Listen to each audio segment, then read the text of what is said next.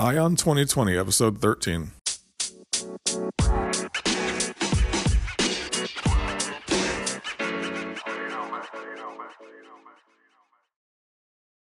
Thank you for joining me on the Ion 2020 podcast. My name is Ray Eaton, and I will be your host as we move towards November of 2020. I plan to do all the research on these presidential candidates so you don't have to. So if you like politics, enjoy, because if 2020 is anything like 2016, we are in for a treat. Oh, and did I mention I'm a libertarian through and through?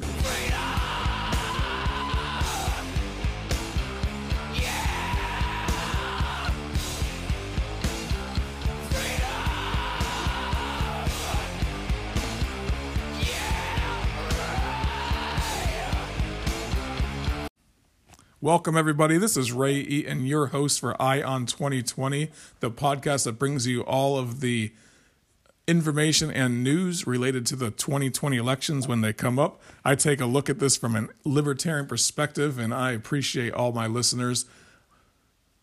Something real exciting happened today. Actually, it was yesterday. When, I was looking online, and then I go to Apple Podcasts and I type in Ion 2020, and look what popped up but my podcast. And I was so excited. I pretty much did a happy dance at that point, because that is when, I think it's around when you hit about 10 or so podcasts. A lot of times Apple Podcasts will pick you up, and that is pretty much the prime time right there, because once you get picked up by Apple Podcasts, that is, I believe they say that's where about 70-80% of podcast listening is from Apple Podcasts. I know I've always listened to podcasts like the Tom Woods Show, Jason Stapleton, Lions of Liberty, and a lot of the other libertarian podcasts, as well as several other podcasts that are not specifically libertarian, like Planet Money and the Freakonomics podcast. And there's multiple ones that I listen to driving around all day as a salesperson, in between sales calls, in between talking with customers and so forth. That's what I do, is I drive from one place to the next and listen to podcasts. So I've always listened on Apple Podcasts. It's very easy. It's very simple. It's probably the easiest way to listen to podcasts from what I've found, but I've really never experimented with anything else. But just a really exciting thing to be picked up by Apple Podcasts. I was real excited, and I hope anyone that's listening, if you are listening to Apple Podcasts, if you do like what you hear, if you like what you're listening to, if your ears are sparked by my message, I certainly hope that you will get on there and rate me, review me, give me 5 stars if you can. That would be phenomenal. I'd appreciate that. If you give me 4 stars, 1 star, or whatever, I guess I'll have to accept what you do, because I'll take that criticism the best that I can, of course, because obviously I want to bring you the best podcast that I can. I really enjoy what I'm doing right now. It's really exciting. I feel like, incrementally things are getting a little bit better every single day. My message is getting clearer. My preparation is getting better, and I'm excited. I think I'm well on the way to a pretty good show going for you for the 2020 elections, because that's what I'm focusing this podcast on, is taking a libertarian view of the 2020 elections. The reason why I came up with Ion 2020 is just because 2020 vision, that to me, that was pretty interesting. And I was going to just call it Ion 2020 with the letter I. So you referring to me, and also taking kind of a play on Ayn Rand, and when it was discovered in that one book, I can't remember the name of that book, but when the main character discovers the word I, because everyone called themselves we and they, and no one referred to themselves as the first person, and then they discovered the word I, and I was going to use that kind of as a reference to that. I like Ayn Rand. Sorry, everyone pronounces it Ayn Rand. So I guess that's how they say it. I like Ayn Rand. She wrote some good books, and she was kind of an introduction to me into the libertarian-ish kind of movement, because I know she was not, I guess she didn't really call herself a libertarian when she was alive, but that was something that, she was kind of an introduction to me into the libertarian movement. I was kind of a,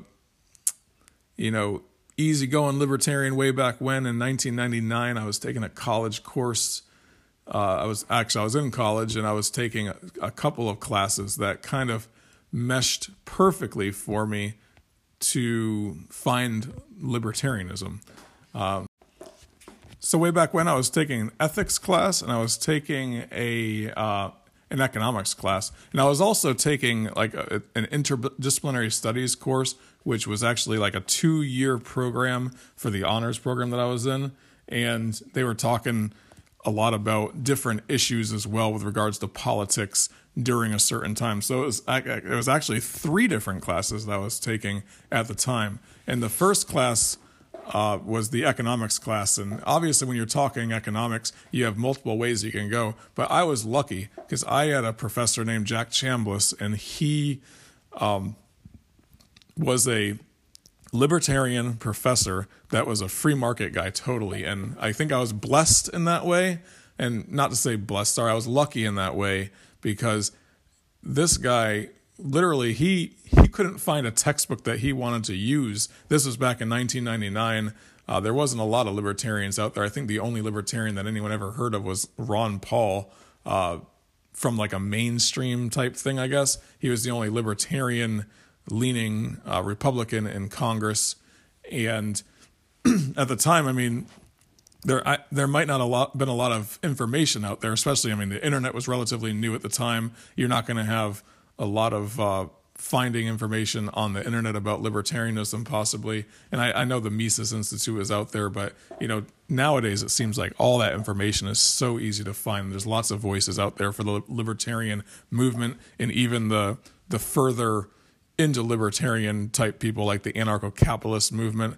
There's lots and lots of information out there, so that we can find. But in 1999, there was not a lot of information. But Jack Chambliss, he wrote his own economics books. He wrote the macro and the microeconomics books. And this guy taught from a libertarian perspective. He even used like those John Stossel videos that you probably saw, where I think it was like Liberty in the Classroom or Stossel in the Classroom, that John Stossel produced, and it talked a lot about free market economics and the government getting in the way of things. I mean, it was really exciting to sit in that classroom and just hear completely different points of view from what you would ever hear growing up. My parents, they were not really. I mean, my father was always the one, he'd say something to the effect of, Republicans are for business and Democrats are for the people. So you got to vote Democrat, or you got to vote Republican because, businesses need.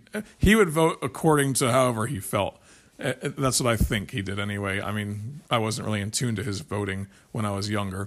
And then my mother, she just kind of, held her finger up, licked her finger, held her finger up, whichever way the wind was blowing is the way that she would vote as well. So they weren't really politically in tune. I don't think they were as a kid, but I didn't hear a lot about politics growing up. But then, when you're younger, you start watching Fox News, you start watching CNN, you start watching different things.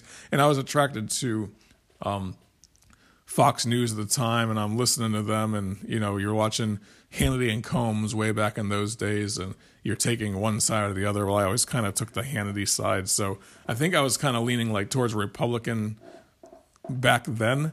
But I mean, this is 1999. Like I said, there's not a lot of information out there for libertarians to find information. But I happened to be in this guy, Jack Chambliss's class, and he wrote his own textbook from a libertarian perspective, and he really drilled in us the real economics, right? Real free market economics. He took a more of a Chicago school approach than a Austrian school approach, but I think it was kind of in the middle between the two, because a lot of times when I'm thinking Austrian economics and I'm thinking business cycle theory and so forth, I feel like I remember him talking about that, but those aren't things that I ever heard about. I remember when I was during this time as well, so this is 1999, 2000, first couple of years in college, and I just remember listening to this guy talk, and it all seemed to click. It all seemed to come together that was the way that economics was. So, and he was libertarian, so it kind of sparked my interest in libertarianism as well. And what is it? He always talked about Ron Paul being the only congressman, the only congressman out there that was a libertarian, but he wasn't a real friendly guy. He wasn't one to, talk to the students or anything like that, but he was very much leaning towards libertarian points of view whenever he gave any type of lecture, which I thought was exciting. So, I also remember way back then, I remember picking up a book called Anatomy of the State. And I never read it.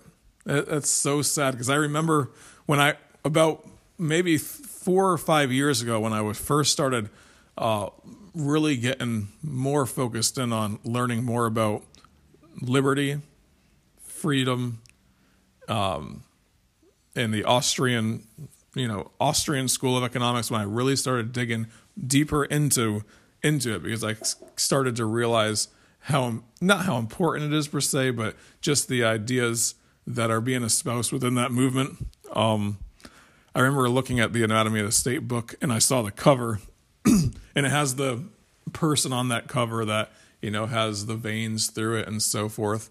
And I remember seeing that cover, and I was like, wow, I remember seeing that cover a long, long time ago when I first got introduced to libertarianism. But I never went any further than that. I was always searching for more, because you had the Ayn Rand books that you would read, Atlas Shrugged. I read The Fountainhead. I read a lot of her, just her essays. I was just trying to find more information. Then I found, what was that? There was that website that was out there. I forget what it was called, but there was one website out there that had the world's smallest political quiz. So I kind of followed them a little bit. I think it was called the Liberator.org or something. Maybe they put out the Liberator magazine, which is it's not necessarily a libertarian magazine, but I think it was like a libertarian leaning magazine, more towards the Ayn Rand type groups of people as well, more leaning towards them, I think, but I'm not sure. I had heard of Harry Browne as well, so I maybe read a few of his few books of his and stuff, but I wasn't really all that curious to go much further into it. And the reason why is because, you have a job, you have to work, you don't, have a family, so you're spending evenings out, doing things and drinking and doing whatever. That's just the way it is when you're younger and in college. So, but I was intellectually curious to the point that I embraced libertarianism, and I'd always taken a libertarian point of view from then on out. 9/11 happened. I supported, I don't know if I necessarily supported it, but I didn't critique the war effort. It wasn't until about, I think, 2008, 2009 or so, following Ron Paul and so forth, that I, kind of started taking a really critical look towards the foreign intervention, and I just, I learned and more and more and more, and then finally I was introduced to, listening to some podcasts and stuff way back, about 5-6 years ago. So I started listening to podcasts, and that's what kind of led me towards getting more involved in the libertarian movement, from an extreme libertarian movement on the anarcho-capitalist side of it. And I hate the word anarcho-capitalist. It's something that's a very much like lingo that only anarcho-capitalists would use and only anarcho-capitalists would understand. So I hate using that term, because it's more of the libertarian perspective that says that, we need minimal government. Well, anarcho-capitalists just say we need no government necessarily. And that's something that's an ideal that we should be moving towards, is self-governance among the people that self-govern themselves. And if you want to form, groups of people that are going to work a certain area, that's fine. But that's the anarcho-capitalist view. That's more leaning towards that. And I've gotten to the point where I do agree with those specific points as well. And that was probably about 5 years ago or so. Started listening to Tom Woods, I think, from very beginning of those episodes. He was in the hundreds when I started listening to that guy. And, he puts out the flagship show within the libertarian movement, I think. And obviously I thank him for it because he has taught me quite a bit as well. But anyway, I am now on my main point on this whole agenda right here is that I am on Apple Podcasts. And I am excited about that. I really am. This is the Eye on 2020 podcast, and we're keeping our eye on 2020 for you. That's what I'm going to be doing for the next 2 years. And something that I wanted to bring up today. The thing I wanted to bring up today was the libertarian candidates for president for 2020. Now, there's only been a few that have specifically said that they are running for president. It's 1, 2, 3, 4, 5, 6, 7. 7 people have said that they're going to be running for president as they've already declared. So let me go through that list really fast. You have Adam Kokesh. He's an anti-war political activist, and this guy's great. I mean, I think he's a former Marine. He's a really solid speaker for the anti-war movement as well. But he announced plans to run for president in 2020 on the platform of an orderly dissolution of the federal government. So his plan is to slowly just orderly dissolve the federal government, and that's what he's going to be running on. But I've heard this guy speak, and he has a lot of good views. He's a solid libertarian from the anarchist perspective, which is good. He's going to be a good, solid voice, and also he's a great speaker, very confident when he speaks as well. So I've heard him talk. Now, what it really comes down to, though, is when he's on that debate stage, when he's talking with other people, is he going to be able to rally the troops to get behind him? And I'll get more into that in a few minutes, because when it really comes down to it, the person that gets the platform has a very easy time doing it if they know what they're doing. So I'll get into that more because there's an article that I wanted to bring into this podcast as well. So we got Zoltan Istvan, and he's an American transhumanist, journalist, entrepreneur, and libertarian futurist. I've heard him speak before. Has a really weird name, but hey, that's fine. That Zoltan Istvan. I mean, he sounds like he could be like on another planet with a name like that. But that's cool. I mean, I've heard him speak before as well, and he's pretty good on that transhumanist thing. I think if I remember correctly, hearing him talk, he was interested in the ideas of like putting mechanics and different things within the human body and stuff like that. I mean, I think that's what I've heard him talk about before, because he's been on a few of the podcasts I listen to. But I don't know too much about the guy. We got Arvin Vohra. Arvin Vohra. He's an American politician, author, educator, and former vice chairman of the Libertarian National Committee. Vohra ran for the Maryland House of Delegates once and for U.S. House twice as a libertarian. He was a candidate for the U.S. Senate in the 2018 election in Maryland. He lost to Ben Cardin and won 1% of the vote. For a libertarian, that's pretty solid, to be honest with you, especially in a state race when you don't have a lot of funding. You're basically trying to get people to vote for you, with a few commercials and so forth that are run across the state. We got Kim Ruffin, a Libertarian Party activist. She established the Niagara County Libertarian Party in 2015, following a previously proposed Western New York chapter. We got Ben Letter, libertarian. He's just a Libertarian Party activist. There's not much more about him on this article. Then we have Sandra Salas. She was a Libertarian candidate for this Pennsylvania 7th Congressional District in the U.S. House. Salas ran in a special election in November 2018. And then there's Daniel Behrman, was a 2014 Libertarian candidate for District 125 of the House of Representatives, and that's in Texas. So those are our declared candidates right now.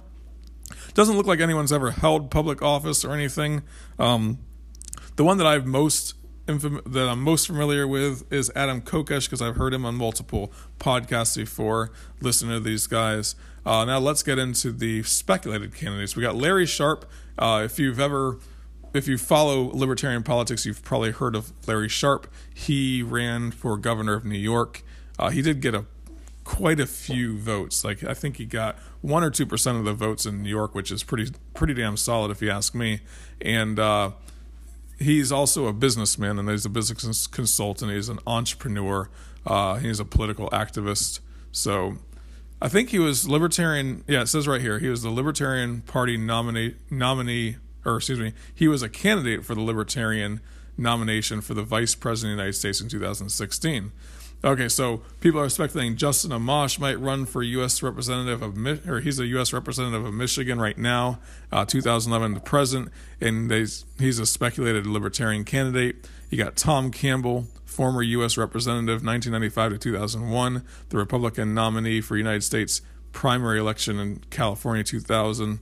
So Tom Campbell, I've never heard of that guy. Jeffrey Myron, an American economist and former chairman of the Department of Economics at Boston University.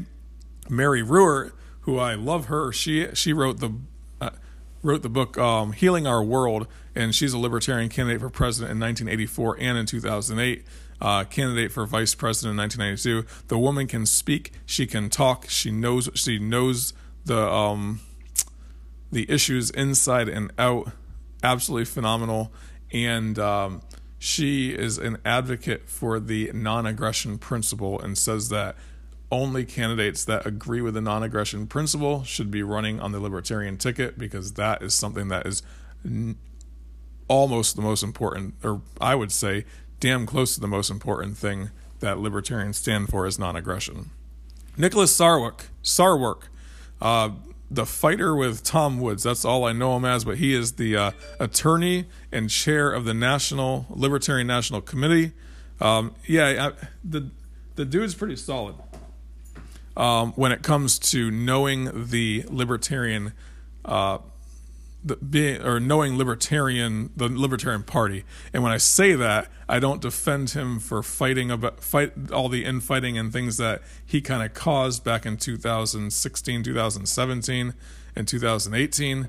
But I've heard that he is really good as the head of the Libertarian Party. And when I say that, I'm not speaking with any inside knowledge. So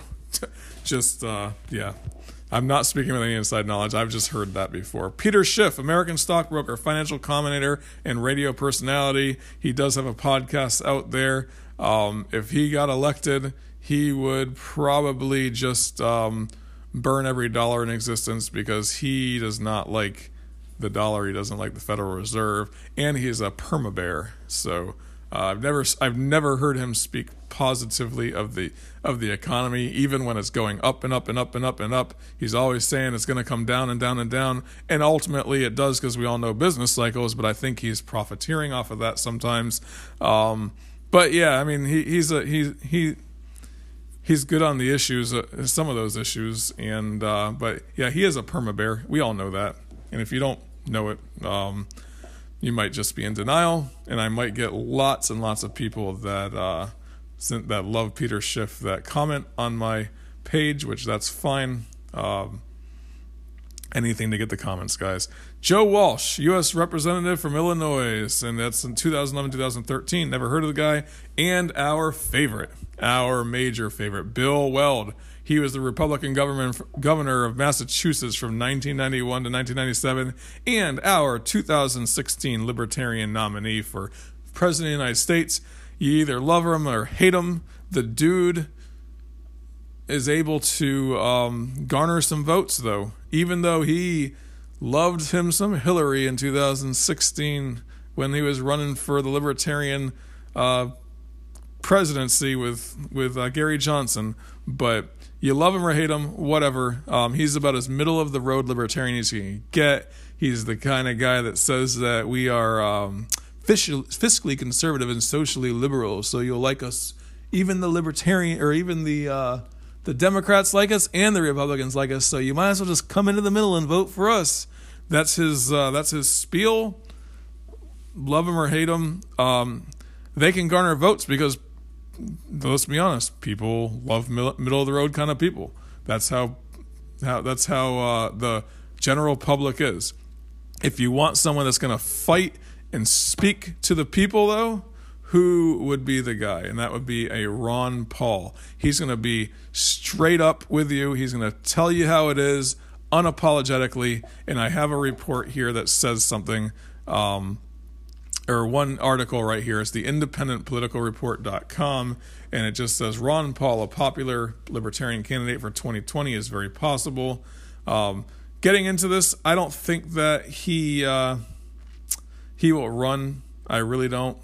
It starts off, the former 1988 Libertarian nominee, 2008 and 2012 Republican candidate for president, says Trump is just a temporary setback for the Libertarian movement, distrust in American foreign and monetary policies, relieved by the election of Donald Trump, is going to be a big opening for Libertarians in 2020, former Texas Republican Congressman Ron Paul told the Washington Examiner. Trump was able to co-opt much of the messaging and establishment that has maintained a bipartisan consensus on the issues without offering much substance to voters committed to the values of freedom.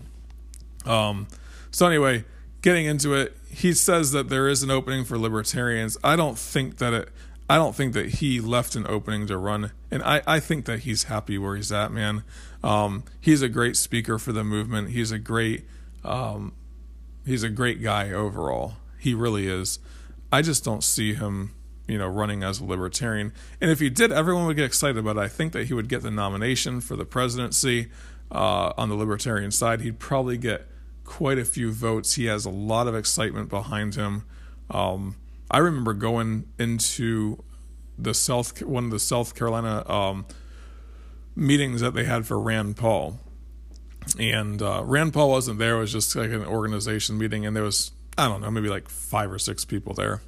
And the same guy that ran or helped run the South Carolina campaign in 2012 was there. And he had opened up his real estate office to go ahead and let people make phone calls. He says to me, yeah, back in 2012, we had hundreds of people here making dials around the state trying to get out the vote. Hundreds of people. He says it was just absolutely insane.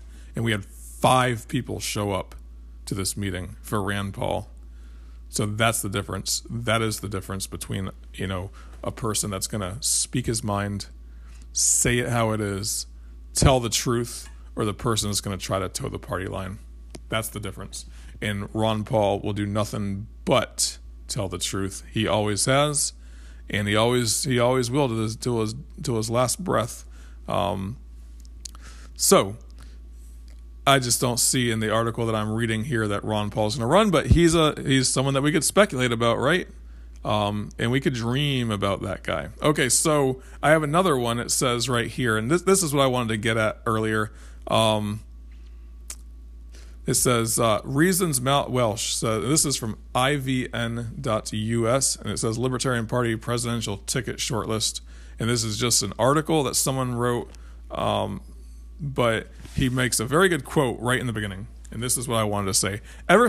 This is Matt Welsh from Reason, says, ever since election night of 2016, it has been clear that the Libertarian Party, through all its fits and starts over the decades, has managed to create a uniquely attractive prize.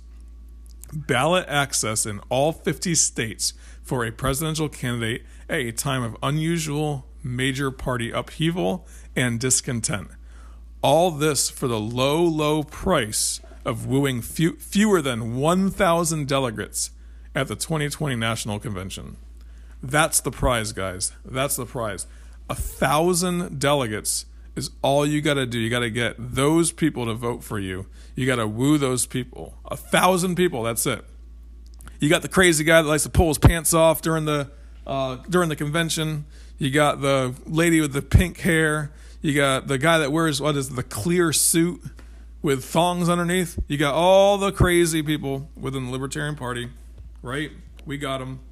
That's true. We always will. No big deal. But there's also 1,000 people. And you have the Mises Caucus of the Libertarian Party now. I heard that they made a huge showing at the 2018 convention. Didn't get enough to get the Nicholas Sarwark out. That's fine. But I mean, you're building upon one thing. I think they got started like 3 months before the convention. There's a lot of people that follow the Mises Caucus now. There's a lot of people that are looking to get more involved in politics, the libertarian side of politics, I'll say, because of the Mises Caucus. So, I mean, the Mises Caucus, that comes from that's the Austrian economics group, the wing, essentially, the people that are for, minimal government. That's them. So you have a strong movement towards that. So if they could get 200 or 300 people out there, then you could probably get your candidate, that particular candidate, through the first part of the voting. Because I think that it's just not whoever gets the most. I think they do a runoff at that point as well. So if you can get 200 or 300 people to the convention, I mean, they could probably, the Mises Caucus can probably make a little bit of impact on this and determine who's going to become the likely nominee. Now, this guy in this article, though, so I'm going to get off of the whole, all you got to do is get the 1,000 delegates thing, because I explained that enough. This guy says Mitt Romney might run. Now, that's insane. Mitt Romney's not going to run as a libertarian. That's insane. But the thing is you have the Libertarian Party now has ballot access on all 50 states, and there's value to that. So you're going to see more of these middle-of-the-road people come in, like Bill Weld. So or even a Mitt Romney, I guess. I don't know. I mean, I just can't see how this guy can call himself a libertarian, because he's not. Bill Weld has libertarian-ish views, so maybe we can go there. And Gary Johnson's always been solid-ish on a lot of libertarian issues. He's like probably the worst communicator of the message that you can have. But apparently libertarians sometimes don't care about the communication of the message as much as just getting some votes. That's how it was in 2016, and I've seen that issue creep up in the past as well. But let's get a communicator like Tom Woods into it. Who knows? But I'd hate to. That guy wouldn't do it either. I mean, he became a libertarian a couple months ago, I think, at the prodding of the Mises Caucus people and a few other libertarian talk show hosts or podcast hosts decided to go ahead and jump in as well, or jump into the Libertarian Party as well. But anyway, if you want a great communicator, there's plenty of great communicators out there. That Mary Ruwart, man, she would be a great communicator for the message as well. I just don't know that she has she doesn't have the popular. She's not as well known as a Bill Weld is. Bill Weld, if he talked to the message, he would be fine. But he's not fine. I can't say that with a straight face, because I don't think that he would. A lot of libertarians would get behind him. A lot of non-libertarians would get behind him, probably. But a lot of the Mises Caucus type libertarians would have a very hard time getting behind him. So you're not going to get the real excitement about a Bill Weld as you would with a lot of these other candidates, especially like a Ron Paul. Are you really going to have as much excitement about Bill Weld or Gary Johnson as we would against Ron Paul running, or somebody that really spoke to the issues and stayed on point, clearly talked about these issues as well? Somebody, we have plenty of those people out there. You hear them on podcasts, but those people don't have the name recognition. But is there somebody out there that has the name recognition nationally that would be a good speaker for the cause? I think what the libertarians need more than a popular face is somebody to deliver the message in a non-confrontational, in a clear, concise way. Unapologetic. That's what we need. Ron Paul, sometimes people thought he came off as a crazy man up there on that stage, which, if you don't understand a lot of the issues, that could be perceived. I remember my wife not really a libertarian in her views completely, and I remember in 2008 we were watching the debates, and he came off he in her mind he came off as kind of like a total off-topic kind of guy. But when you watch these debates, he is making clear libertarian points. He's making clear anti-war points. And when you look at him in hindsight, especially me, because I was a flaky libertarian back then, when I look at it in hindsight, I really enjoy watching those videos of him going against Rudy Giuliani and all these things that he said. I mean, the guy gets 1 or 2 minutes of speaking time at these debates, and he is just blowing it out of the water. And can we get somebody like that up there on that stage as a third-party candidate? I doubt it. But wouldn't it be nice, right? Wouldn't it be nice? And that person has to be polling at a certain level. I know Gary Johnson's putting together a lawsuit to try to get a third party on that stage and make it easier, because they've made that hurdle so high. But, I just don't see that happening. But the main thing is libertarians do have ballot access in all 50 states, and that is a prize that's going to be focused on. So I think what we're going to need to do, libertarians are going to have to get out there and really fight to get a really good candidate, so we don't get that flaky person up. So we don't get that flaky person up there that is just we're socially liberal and fiscally conservative, so let's go ahead and vote for me, because all you gotta do is come to the middle, because that's right where we're at. Because that's not libertarianism. Tom Woods had probably the best speech I ever heard about this issue back in 2016 when he was talking at the Libertarian Convention, that we're not just middle of the road people. We have a message, and a message that says aggression is wrong, even if it's the government that's aggressing on the people. It's wrong, it's wrong, it's wrong, and we don't need to be preaching a message of the middle of the road, because when you preach a message of non-aggression, that wins. It wins with the American people, and it will. You just have to have the right person out there talking about it. So anyway, to wrap up, this podcast is going a little longer than I expected. But this is the Eye on 2020 podcast. Keeping your eye on 2020. My name is Ray Eaton, and please, I'm on Apple Podcasts now. If you can, like this podcast, rate it, subscribe to it, leave me some messages, on wherever you're listening, Stitcher, Google Podcasts, SoundCloud, wherever. Just go ahead and leave me some reviews. I really, would love to see good reviews on there. And, if you got some critiques, leave them too. But I appreciate you listening to it. This is Eye on 2020, keeping your eye focused on 2020.